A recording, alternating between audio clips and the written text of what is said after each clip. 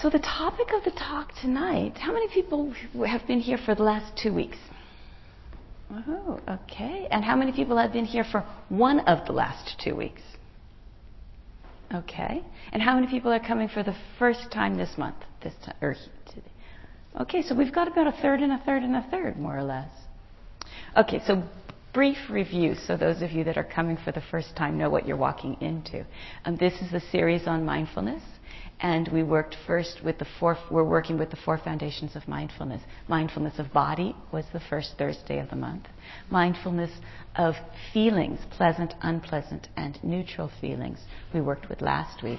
And this week the topic is mindfulness of mind and mental objects. Or mental states. And next week will be the contextualized experience. Mindfulness of the context of things. Mindfulness of the Dhamma.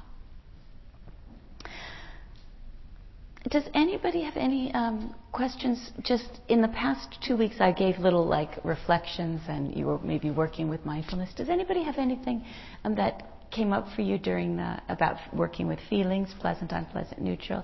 Did anybody notice any pleasant feelings, any unpleasant feelings this week? Did you notice them? Often we just have them and don't actually recognize this is a pleasant feeling. Or we have an unpleasant feeling and we don't quite notice this is an unpleasant feeling. Things shift when we really recognize that it is a feeling rather than just react to it. Were there any questions from anything from the last 2 weeks yet? No? Okay, I'll launch right in then.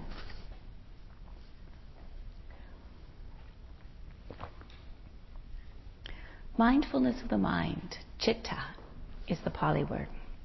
This foundation of mindfulness really asks us for a contemplation of mind, so that we become very sensitive, not just to the objects that we perceive, but we're sensitive to the mental states, and to know mental states as mental states, so that we're mindful of the mind in the mind. So I'd like you to just tune in right now to your mental state. What is the quality of your mind right now? If you had to give it a name, a word, or a few words to describe the texture of the mind, the quality of the mind, what mental states were present?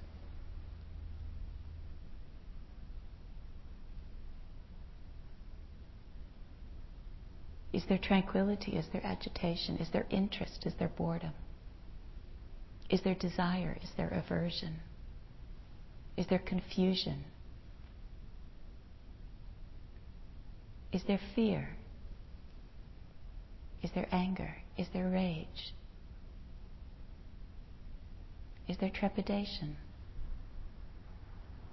What is coloring your experience? Sometimes we move through many different... Oh, Anna.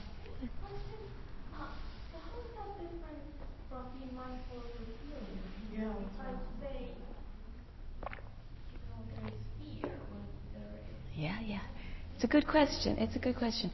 In these foundation of mindfulness, the term feeling refers to Vedana, which is the pleasantness, the unpleasantness, and the neutrality of experience.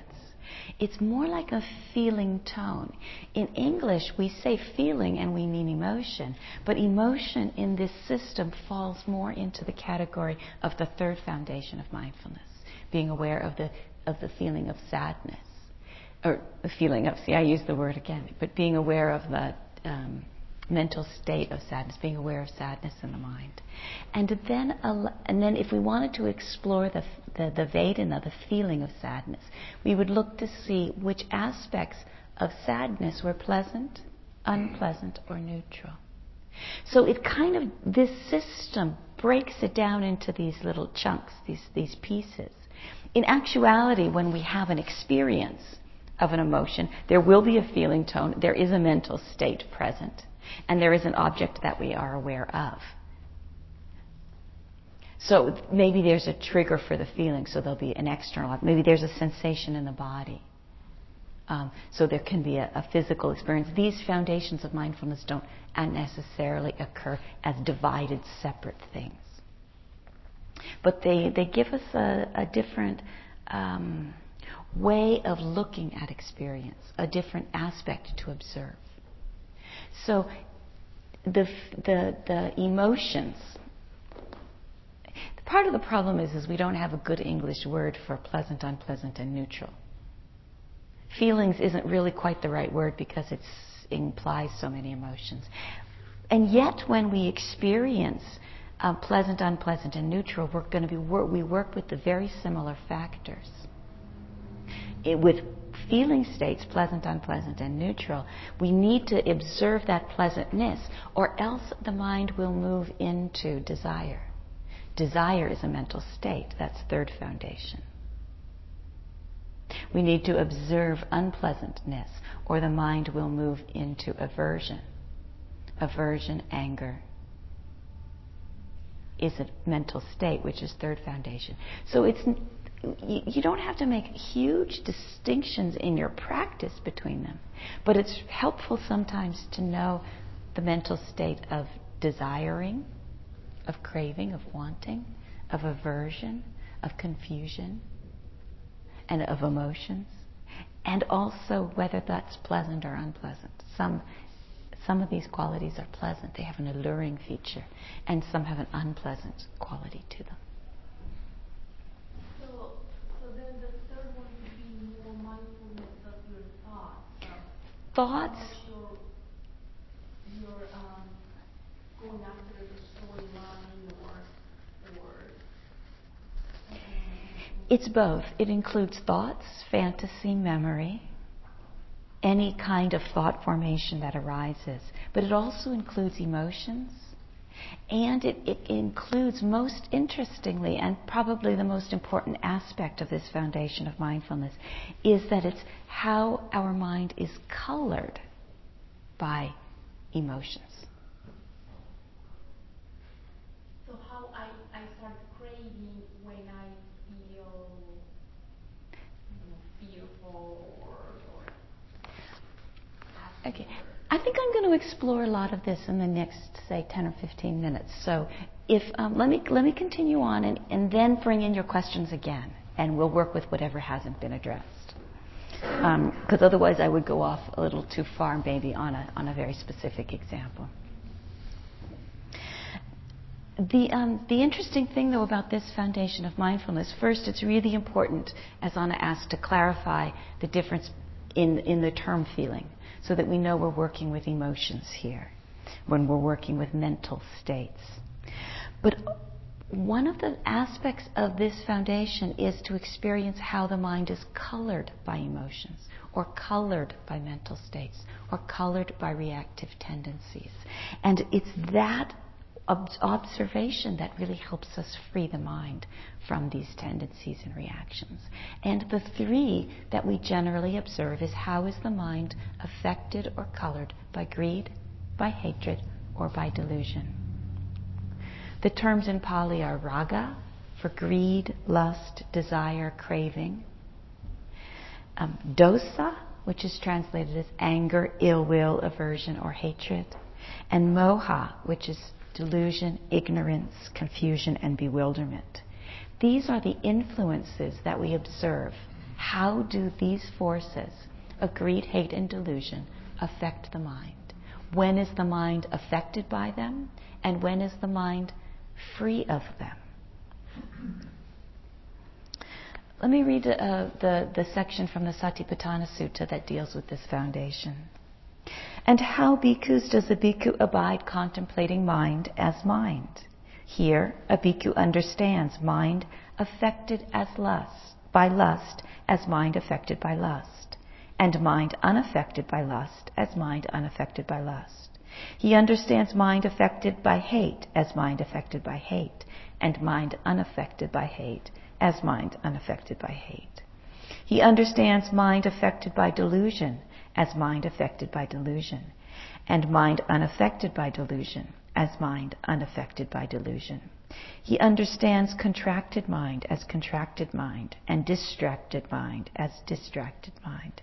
He understands the exalted mind as exalted mind and unexalted mind as unexalted mind.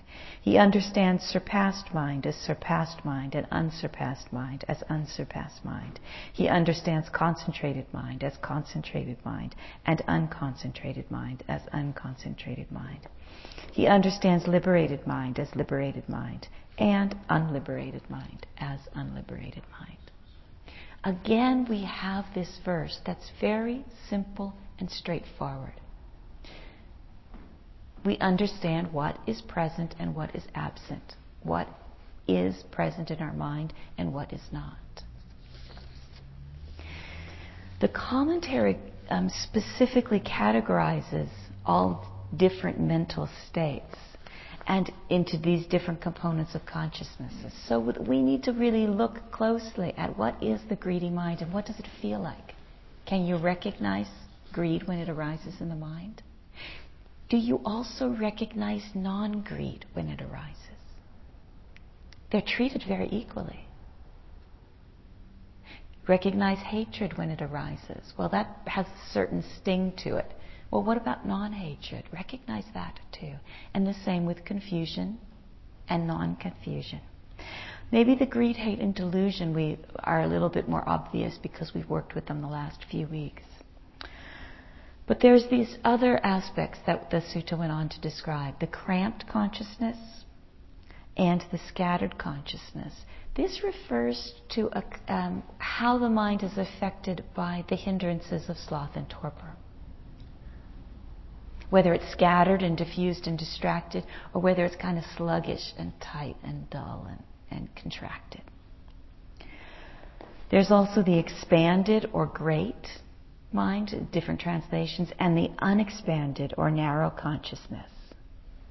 This level plus the next two, the surpassed and unsurpassed and the concentrated and the unconcentrated, all refer to different levels of concentration in the mind and how the mind responds and feels when it is concentrated and how it is concentrated. And then the last level would be the liberated mind and the unliberated mind. And I quite enjoy this one as well because sometimes we think that we just get liberated. But the suttas also describe there's a step after the mind is liberated, and then there's this, and he knows that it is liberated. And I find that addition to be a very interesting one to contemplate. Now, we might be able to be mindful of the liberated consciousness in a moment when we're free of greed, hate, and delusion and confusion. But perhaps that's something that we may experience as a culmination of our practice. The essence of all of this observation of mind is to know when and how the mind is affected by defilements and when it is not, so that we know a pure mind and we know an impure mind. We know the qualities and the textures of the various things that can manifest through concentration, which is a process of purifying the mind. And we also recognize when there's some problem, so that we can abandon, renounce, explore whatever needs to explore. There's a simplicity in the way that this is described, so that we just know the mind in the mind, with an attention that's balanced and open. We don't indulge in these mental states. We don't wallow in them. We don't necessarily deny them or reject them. But we simply know that this is arising and that this is not. Very often we repeat patterns because we haven't actually been mindful of that occurrence in our mind. So maybe there's a pattern of aversion that keeps happening in our minds, but we're not quite mindful of it. And so we just keep replaying it and replaying it and replaying it. Sometimes just being mindful of the moments that there is aversion just lets us rest in an awareness of that experience without it perpetuating. It'll then continue with whatever force it originally had, but we won't be sustaining it through that indulgence. We'll also then be aware of those moments that were not aversive. Sometimes if there's a lot of aversion arising, we say, I am aversive, or I am an angry type of person, or I am always angry, or I've been angry all day. And that never really happens, because there are moments when anger arises, and there are moments when the mind is free from anger. And by observing both sides of this coin, we start to experience much more balance and feel the malleability and the pliability of our own minds. Our minds are never just one thing. Emotions change very, very quickly. Actually,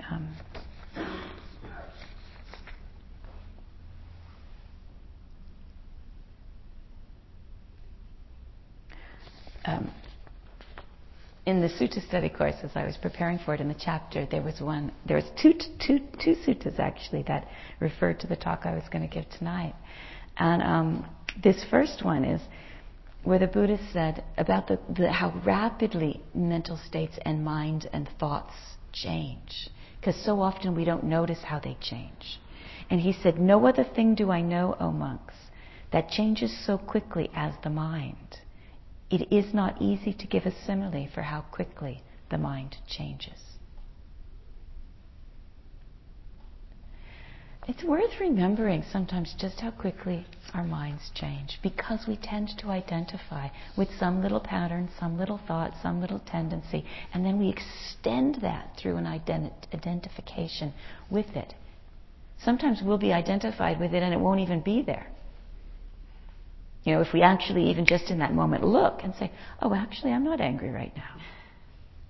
I was interested in, or feeling like somebody was listening to me, or something. Whatever, the moods change. Nothing changes as fast as our minds.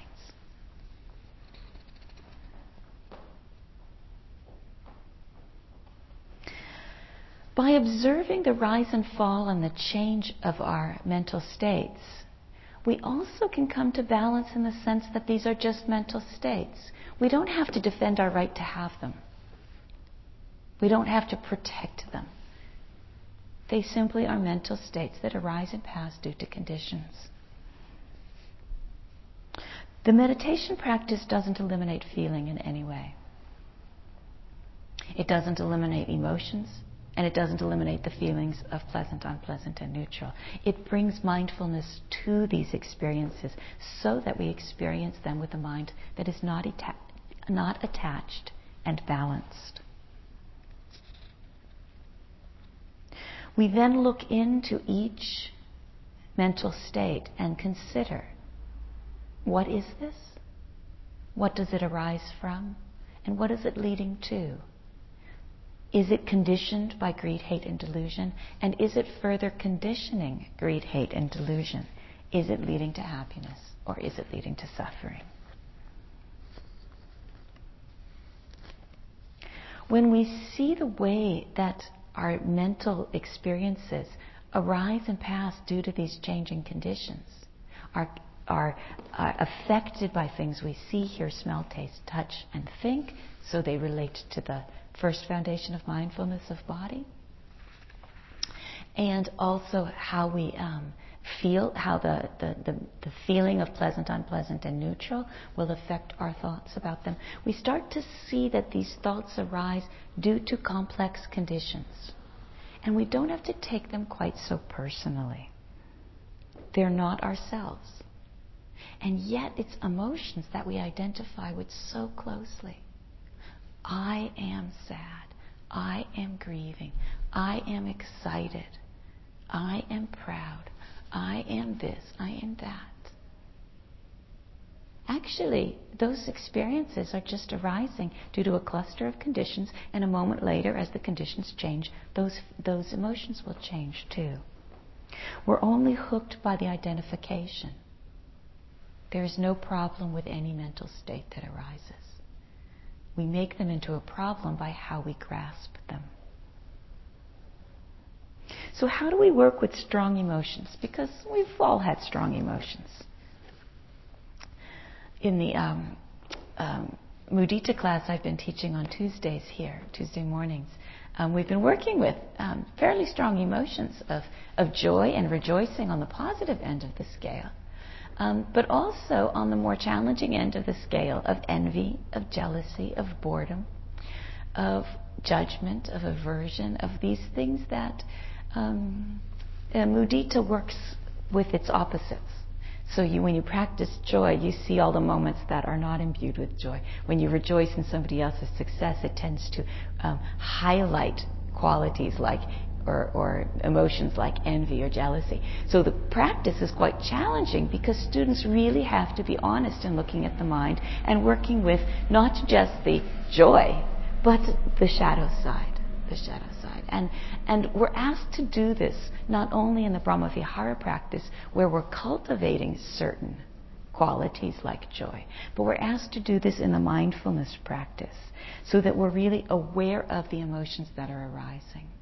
And when a strong emotion arises, say envy, we ground our experience of that envy, not in an identification with I am an envious, horrible person, not layering judgment and clinging to it, but we simply ground that experience in a mindful awareness of that mental state and how it manifests in the body and how it appears in the present moment. Many emotions we'll feel in the body. We'll feel some contraction, we'll feel some flutter, we'll feel some heat. And we can keep ourselves mindful and present just by staying steady with those feelings. Many, many times we'll need to drop out of the story and into the present experience, because that's the challenge of this foundation of mindfulness, is that we're dealing with the mind, we're dealing with thoughts, and we tend to think about them. And thinking about them doesn't so much help. How can we bring mindfulness to this quick phenomena? So quick the Buddha couldn't even come up with the simile. And he was good at coming up with similes. I mean, the sutras are riddled with similes. He couldn't come up with one. There was nothing that moves as fast as the mind.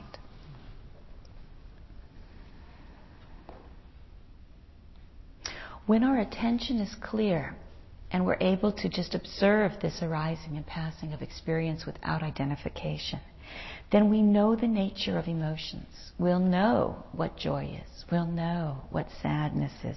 We'll know what equanimity is, what appreciation is, what love is. This is the stuff of our mental life.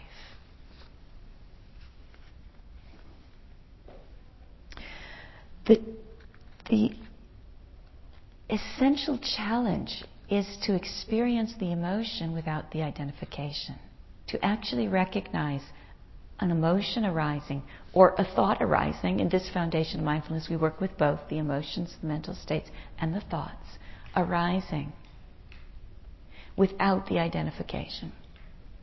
Now, I was speaking about this process of identifying with thoughts some months ago, and a student asked me, he said, well, if you don't identify with thought, what's left? And I enjoyed this question very much because what a lovely thing, actually, to be left with nothing. To not identify with thoughts, and what's left? Now, it's the kind of question that I think we can actually ask ourselves. We can experience some thought arising, and we can experience the way that we're clinging it, the way that we've just created a bond to it. We can almost, I feel it like there's a stickiness in the mind, that adherence. And we can release that adherence and then wonder, well, what's left when I don't identify with this thought?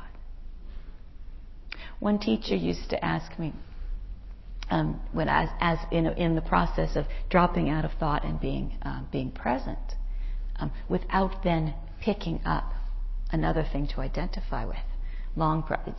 Recognize a thought, recognize the clinging to it, and drop it, but not necessarily then grab something else. Not necessarily then grab the breath or grab the body. It's helpful to ground ourselves in the body, but not necessarily with that same kind of clinging. And she used to ask me, who would you be without this thought? What would you be now without this story? And it's excellent practice of catching the story, the thought, the mental formations, and dropping out of them with total curiosity of who would I be without identification with this thought? I know I'm not that. So then what? And let the mind rest in that exploration. We feel the pain of the grasping. We feel the energy of it. It's tiring. It's wearisome to identify with one emotion after another, and one thought after another, and one memory after another, and one plan after another, and there's so many. You just drop them and in a moment just see, well, what's there? What's that? Who am I?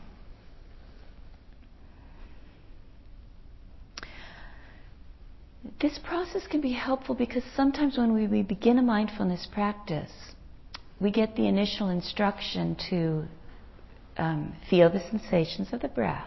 And when thoughts arise, we let them go and come back to the breath. How many people heard an instruction like that? Yeah, okay. It's fairly standard in the beginning of meditation. And it's fairly helpful, and I give that instruction all the time. Well then, if you always do that and you just let go of thought, how will you ever be mindful of mind as mind? It's very helpful to learn to let go of thoughts so that we can cultivate a deep presence. And if we're thinking about things, we're going to be lost. We're not present. But as the mindfulness develops, then we bring mindfulness directly to thought. We actually turn our awareness and shine it right on, like a light, right on thought itself. Mindfulness actually doesn't have any preference of objects. Mindfulness doesn't prefer the sensations of the body over a mental formation. Mindfulness doesn't prefer the breath. Mindfulness doesn't prefer the nostrils over the abdomen. Mindfulness doesn't have preferences.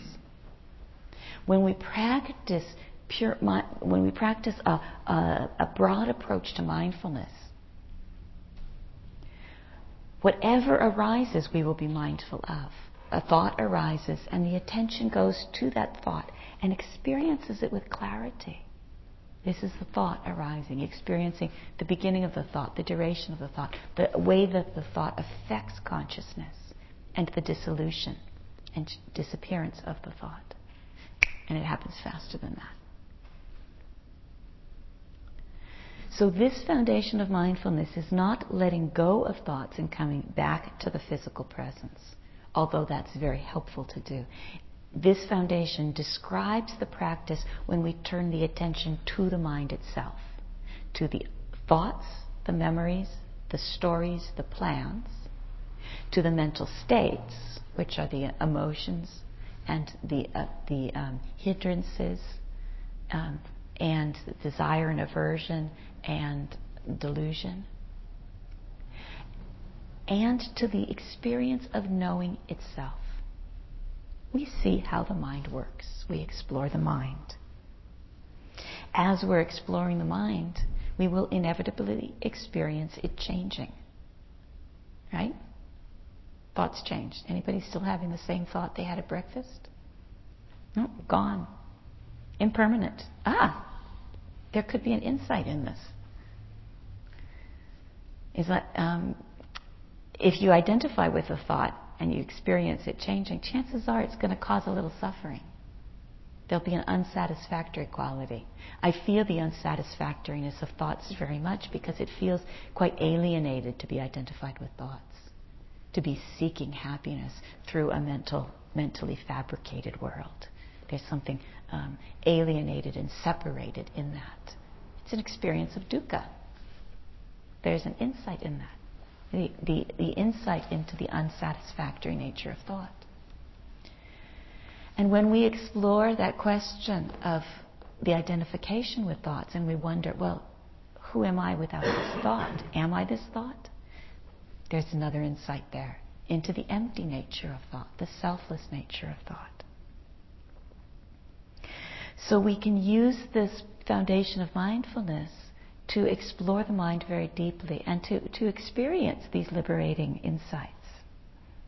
The essence is to notice what's present and to notice what's absent. When we notice what, I want to emphasize a little bit of noticing what's absent, just because there's a tendency in our culture to focus on the negative. I very rarely have people desperate for an interview because they're experiencing an absence of greed, hate, and delusion. Most of the time people come to interviews preoccupied with judging and desire and wanting and not wanting and aversion and all of these things. Because so often we focus on the negative things that are present and we're not always aware of their absence. And so we miss all the moments in the day that were not affected by those defilements.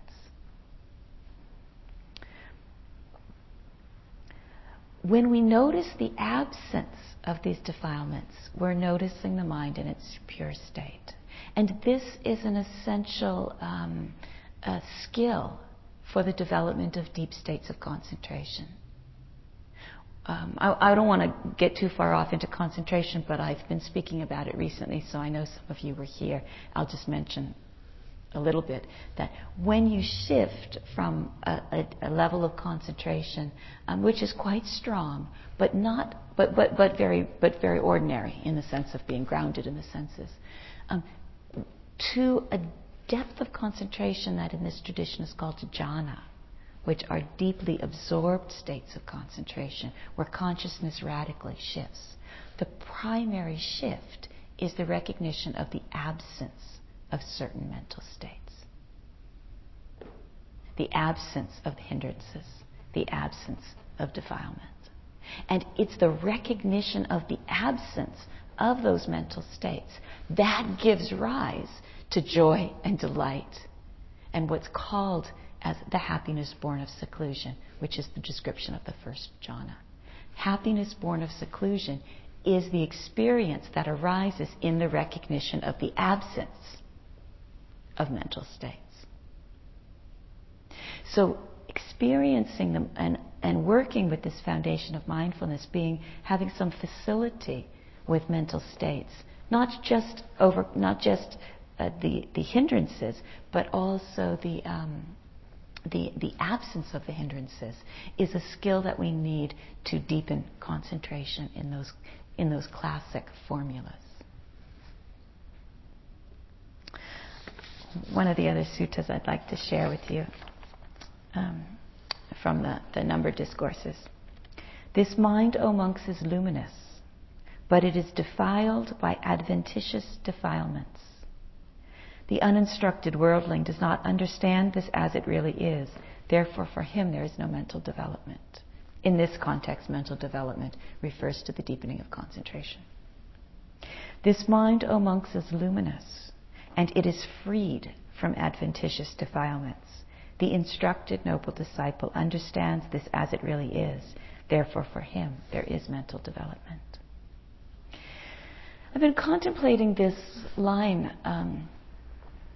This mind is luminous, but it is defiled by adventitious defilements. This mind is luminous, but it is freed from adventitious defilements. This is an invitation to be mindful of the mind. What states is it affected by, and what states is it unaffected by? How do we know the mind?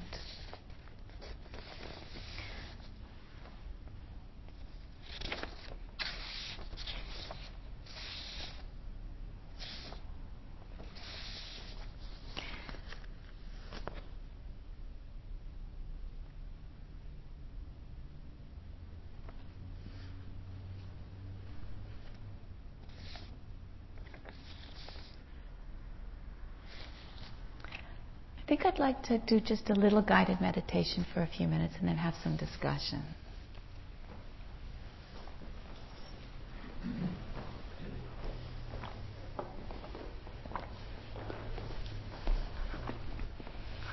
As you settle into the silence, just tune in to the mind, very simply.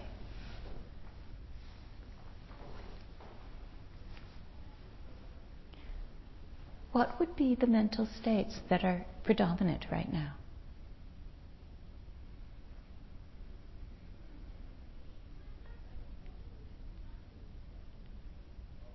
turn your attention to be mindful of mind. And say the word quietly to yourself, silently to yourself, so that you know just what is happening. It's this, it's this, it's this, it's this.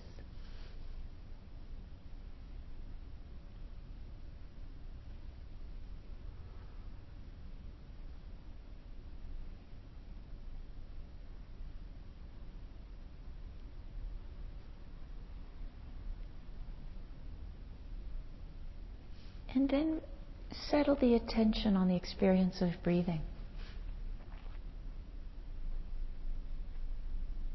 I like to check in with the mood of the mind at the very beginning of the meditation, very intentionally. Then settle into the breath.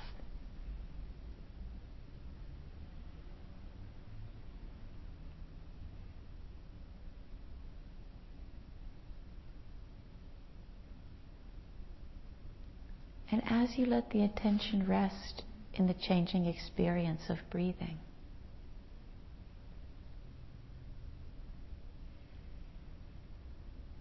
I'd like you to take note of the thoughts. Where does the mind go?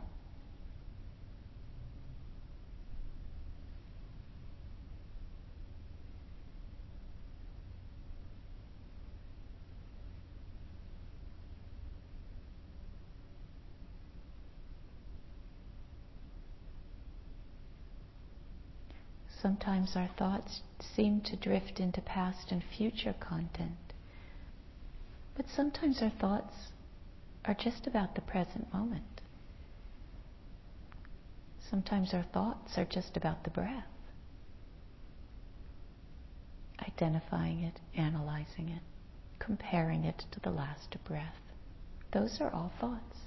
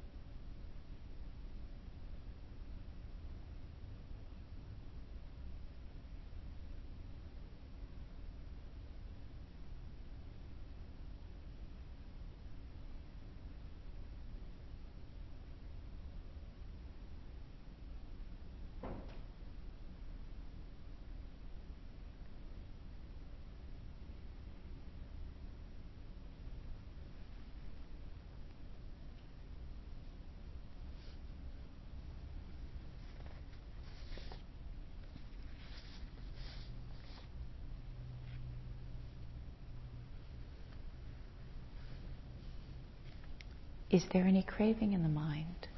Raga, lust, desire, wanting.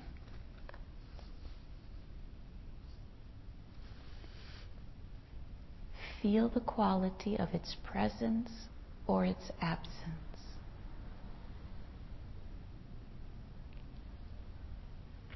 Know the quality of the mind that is either affected or unaffected by raga.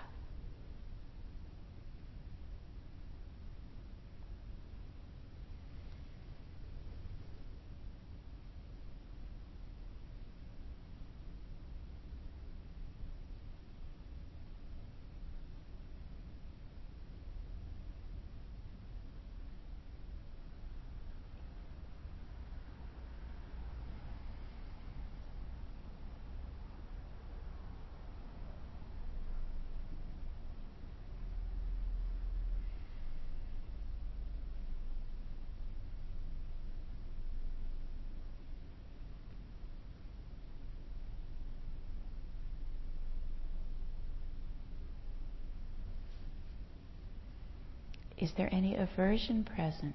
Any ill will, anger, hatred? This is dosa. Recognize if it is present, but equally recognize the quality of mind in which it is absent.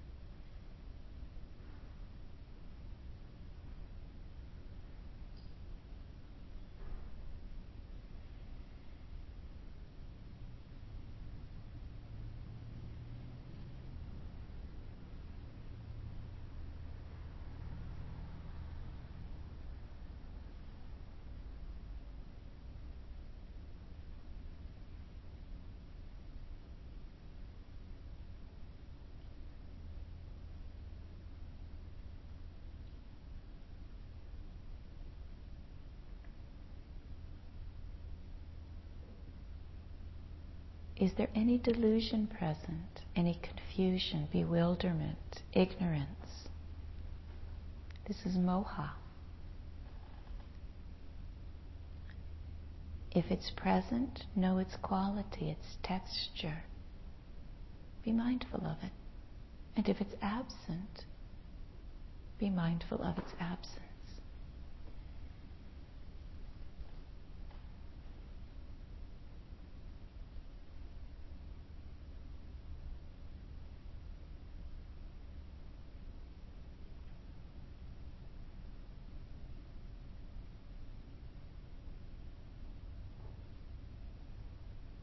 As you look into the mind,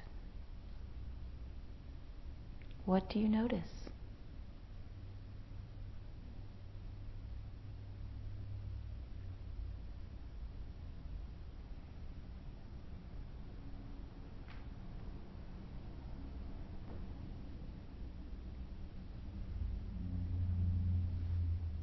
What is the experience of your own mind just now?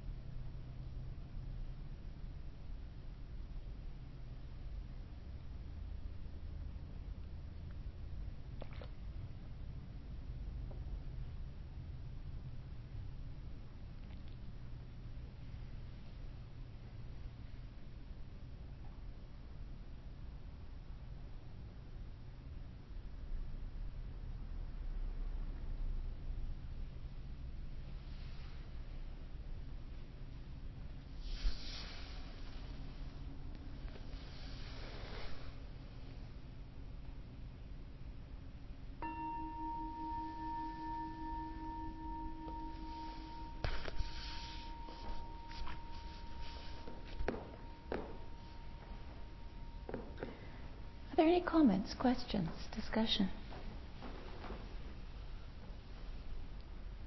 It's very easy to get lost. It's very easy to get lost. We were just trying to prepare for the intention. You mentioned before in one of the other sessions that just that was the time that I really were aware of the ring. Yeah. So I picked up a place on that. Yeah. Whereas before that it was like I'm trying to figure out. Yeah. And this is, what you're describing is very natural because, and it is the reason why everyone in this room pretty much has heard the instruction, let go of thoughts and come back to the breath. Because for a very long time in practice, this foundation of mindfulness is too slippery to work with for more than just a moment at a time. So we have to use the strength of the physical formations, the breath body sensations, to ground ourselves, to stay steady, and then we just experience the mind momentarily and then come back, momentarily and come back, momentarily and come back. It's a slippery foundation of mindfulness. It requires a precondition of steadiness. So if you try to work with it, integrate it into your work with mindfulness of the body and mindfulness of the feeling, so that you're not just going to sit down and experience the mind, and what most people will do is just start thinking.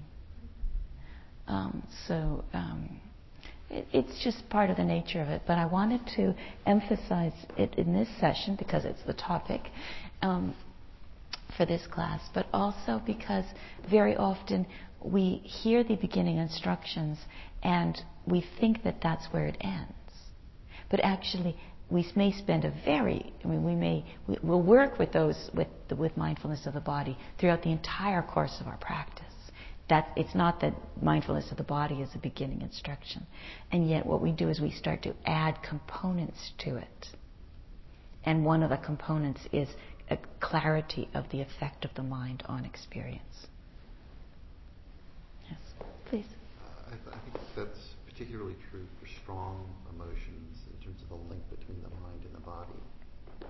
And in terms of being aware of, if you're angry, a lot of times there'll be like adrenal responses going on. Yeah. And you can feel the physiological keys that's going on in your body, and you can observe how that affects your mind and your experience. And there's several other things. Yeah. Even diet. If you've eaten poorly, yeah. you can notice how your body feels different and how that affects your mind. How it affects mind, yeah. And even on positive emotions, if you've exercised all really well or whatever, you can notice how you feel better and you have a more positive outlook. Yeah. And a more joyous kind of experience. And all of these observations that include the interaction of mind and body are not only essential for mindfulness and freeing ourselves from suffering, it's just essential for healthy, normal living. If we don't see how the mind affects the body or how the body affects the mind, we will simply have more opportunities for suffering. Please, in the back. And actually, as you speak, would you say your name so that I know? Yes, I'm Richard. Hi, Richard. I would find it helpful if you could clarify your usage of the word feeling and emotion, and then one of these, always the word state. I want to clarify this, I want to make sure I understand your terminology. See, part of the problem is that I can clarify the classic use of feeling. However, I wasn't consistent in my speaking. That's why I got confused. Yeah. Changed tracks a couple times. I know, I slid into the conventional use of feelings as emotions. So it's a very difficult habit to break because I can't go out into the world and just say, did you experience the pleasantness of that feeling?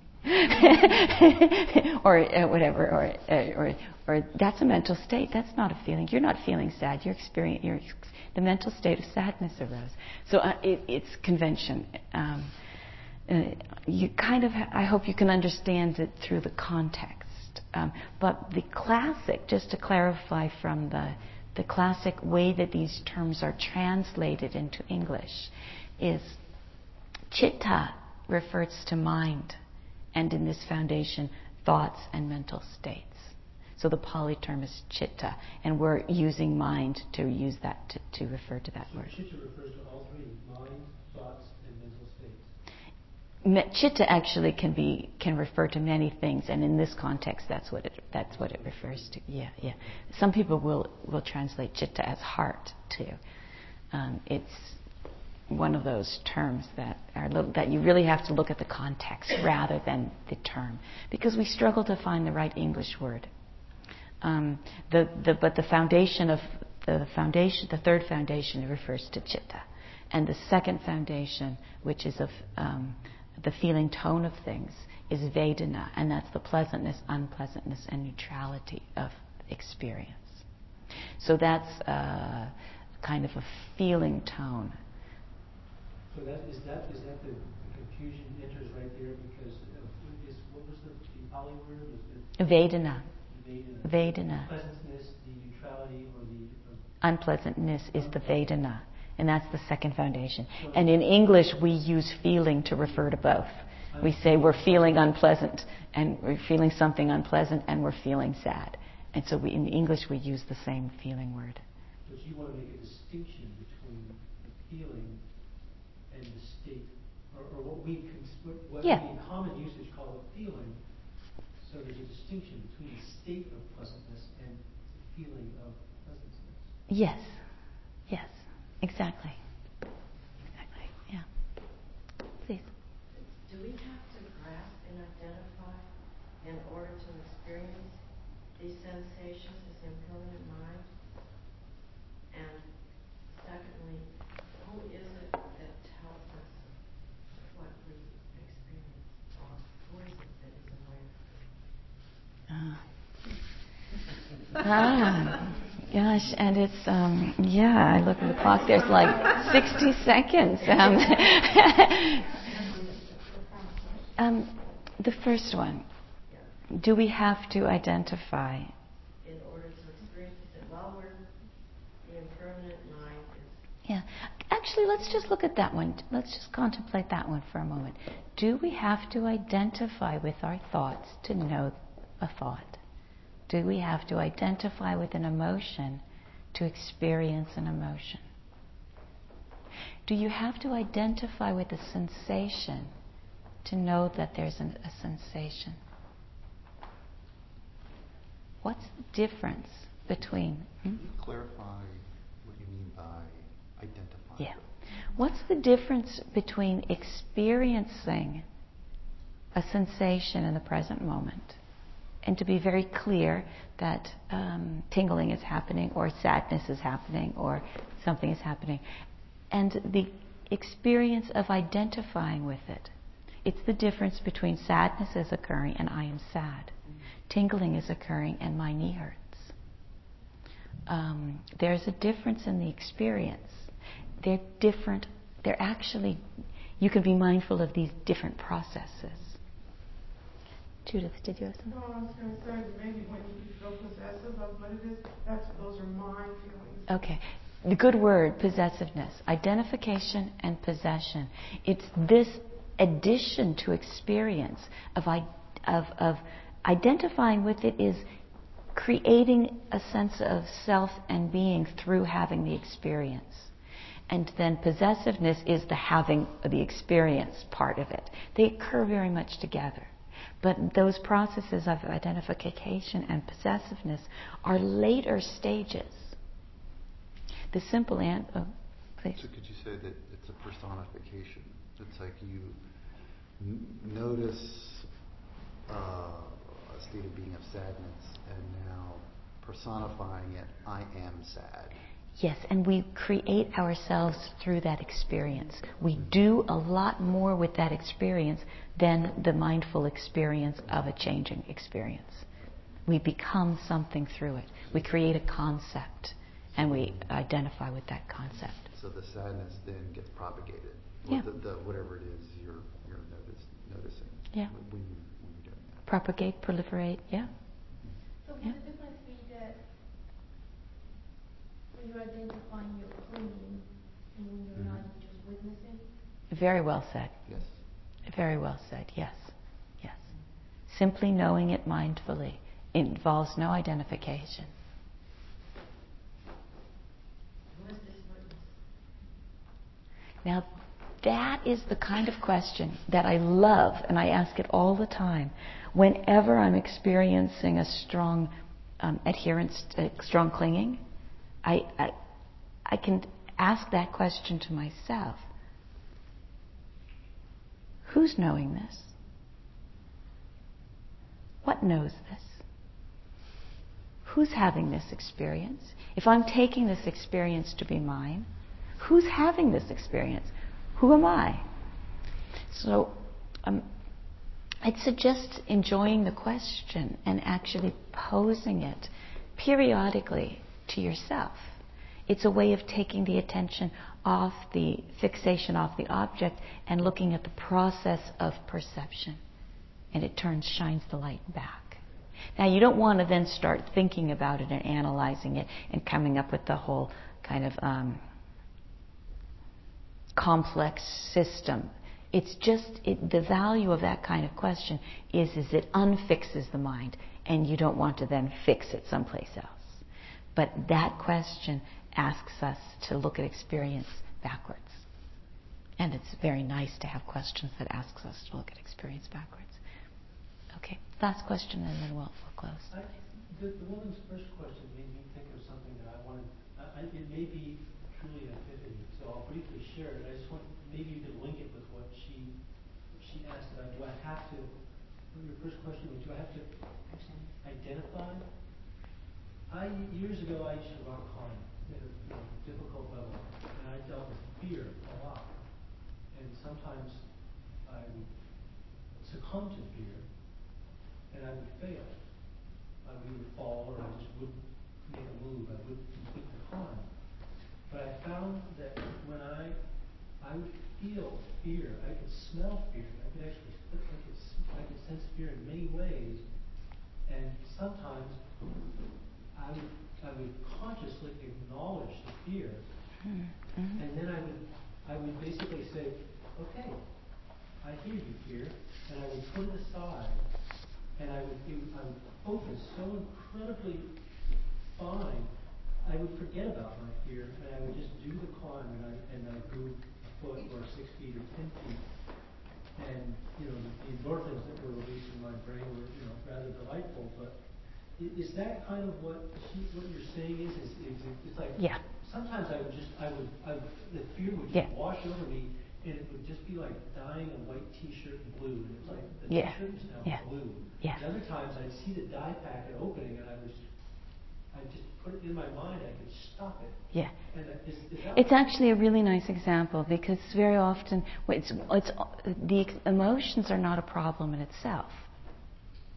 Fear can wash through. It's when we identify with them, then we're lost.